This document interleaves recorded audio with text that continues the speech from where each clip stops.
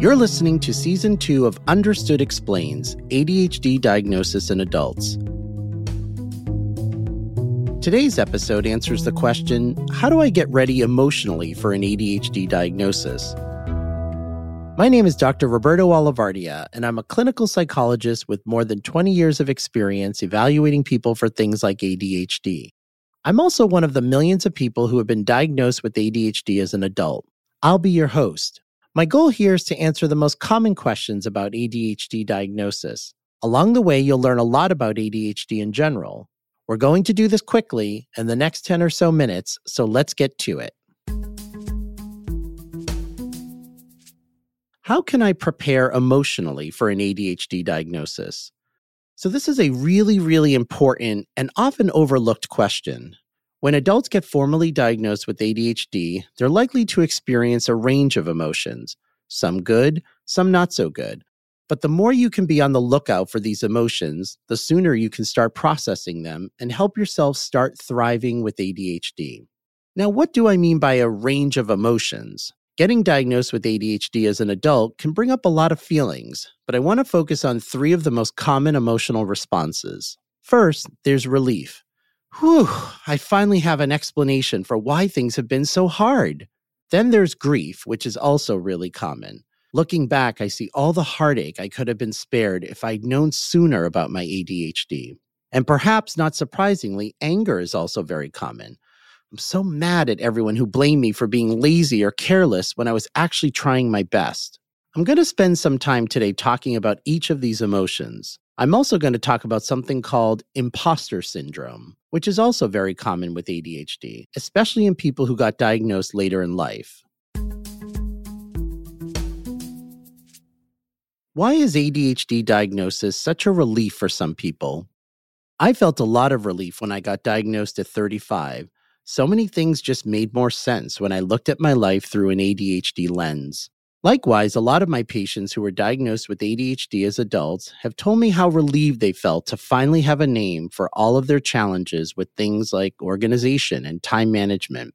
It can be a huge relief to know the source of your struggles isn't laziness or lack of intelligence, and this relief often comes with hope or optimism that you're capable of doing more if you have the right supports and strategies. I'm thinking right now about one of my patients who got diagnosed with ADHD in his late 20s, but that was after he'd left college because he couldn't turn his assignments in on time, and after he'd gotten fired from 3 jobs for the same reason. Time management and procrastination had been big issues for him for a long time and had left him feeling like he just wasn't meant to succeed. But after he got diagnosed with ADHD and started getting treated for it, his worldview shifted and he began to feel optimistic that he could change things for the better. Together, he and I worked on some ADHD-friendly ways to get started on tasks without waiting until the last minute. And I'm happy to report that he's now using these strategies and doing well at work. He feels in control for the first time in his life. Another positive emotion that can come from being diagnosed with ADHD as an adult is that suddenly you realize you're not alone in your struggles. Suddenly, you're part of an ever-expanding community that includes some very successful members like comedian Trevor Noah, who hosted The Daily Show, Grammy-winning singer Solange Knowles, astronaut Scott Kelly, who spent a year in space, and Olympic gold medalists like Michael Phelps and Simone Biles. Pretty good company to be a part of. I want to share another positive outcome that I've experienced personally. Once you start opening up about your ADHD, you're likely to discover lots of other people you know have ADHD too. Being open about my ADHD journey has led people from all areas of my life to tell me they also have ADHD. Everyone from strangers I meet on airplanes to my longtime colleagues at Harvard Medical School. Our struggles and strengths may be very different, but in general, it's a welcoming community with lots of empathy and often a lot of laughter over what might have been painful experiences at the time, but in hindsight are pretty funny. Like the time I fell asleep for an hour while taking the SATs in high school, and then I took the test again and managed to stay awake the whole time, but got pretty much the same score. Why does ADHD diagnosis often lead to anger and grief? If you're feeling sad or angry, it might be because you spent a lot of your childhood feeling bad about yourself for disappointing the adults in your life who kept telling you to just try harder. You may be angry about all the symptoms that seem so obvious now, but that no one picked up on when you were a kid. You may be sad about all the opportunities you missed out on because people underestimated you. When my patients are feeling sad or angry about not getting diagnosed as a child, I tell them what we know about ADHD today is very different from what we knew years or decades ago. It's totally valid to wonder what life would have been like if you'd gotten the support you needed, but at the same time to focus on the present and keep moving forward. These can be very strong feelings, and it's important not to get stuck on them or to try to ignore them. One common strategy for working through these kinds of emotions is to funnel them into educating yourself about ADHD.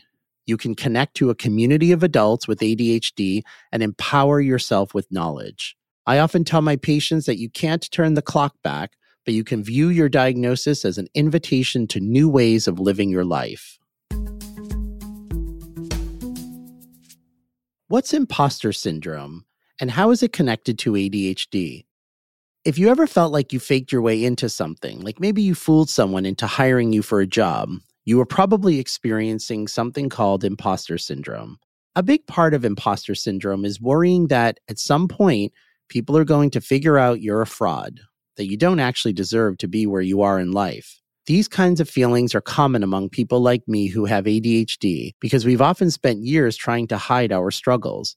Maybe we feel like we have to work a lot harder than our peers to get stuff done, and that having to work harder is a bad thing. For example, if a person with ADHD gets compliments at work for giving a good presentation, they might worry, if my managers knew I had to pull an all-nighter to put that presentation together, they'd be horrified. When I'm working with patients who feel like imposters, I remind them that hard work is worthy of respect, that you can be both intelligent and a hard worker. I also help them look for ways to be more efficient, to cut corners in a responsible way. A lot of folks are surprised to learn that many people with ADHD struggle with perfectionism. If I didn't do something perfectly, then I'm a total failure. But with practice, you can learn to catch yourself having these kinds of thoughts and reframe your thinking in a more positive, more accurate way. One more thing about imposter syndrome and all the other emotions that can come along with an ADHD diagnosis. I want to mention a great podcast from the Understood team called ADHD Aha. Each episode profiles a different person and the aha moment where they realize they have ADHD. A good episode to start with is the one where account manager Ange Nolan talks about the ADHD iceberg. I'll include a link in the show notes. Okay, listeners, that's it for episode 7. If there's one thing I'm hoping sticks with you, it's that an ADHD diagnosis can bring up a lot of emotions, and hopefully relief and validation are at the top of the list. But if they're not, I want you to try to remember that a diagnosis can help you find ways to start moving through life more mindfully and more easily, too. Also, I want to welcome you to the ADHD Club. We're a diverse bunch of people from all walks of life who have a lot in common. We're here to welcome you with open arms, solid information, empathy, and community. Thanks for listening, and I hope you'll join me for episode 8, which explains what to do if you don't meet the formal criteria for an ADHD diagnosis, or on the flip side, if you're worried you might have been misdiagnosed with ADHD. You've been listening to Season 2 of Understood Explains from the Understood Podcast Network. If you want to learn more about the topics we covered today, check out the show notes for this episode. We include more resources as well as links to anything we've mentioned in the episode. One important note, I don't prescribe ADHD medication and I don't have any affiliation with pharmaceutical companies, and neither does Understood. This podcast is intended solely for informational purposes and is not a substitute for a professional diagnosis or for medical advice or treatment. Talk with your healthcare provider before making any medical decisions. Understood Explains is produced by Julie Raw and Cody Nelson, who also edited the show. Brianna Berry is our production director. Our theme music was written by Justin D. Wright, who also mixes the show.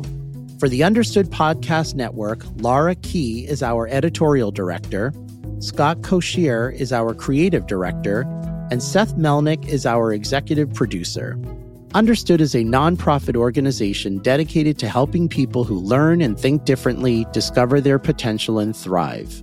Learn more at understood.org/mission.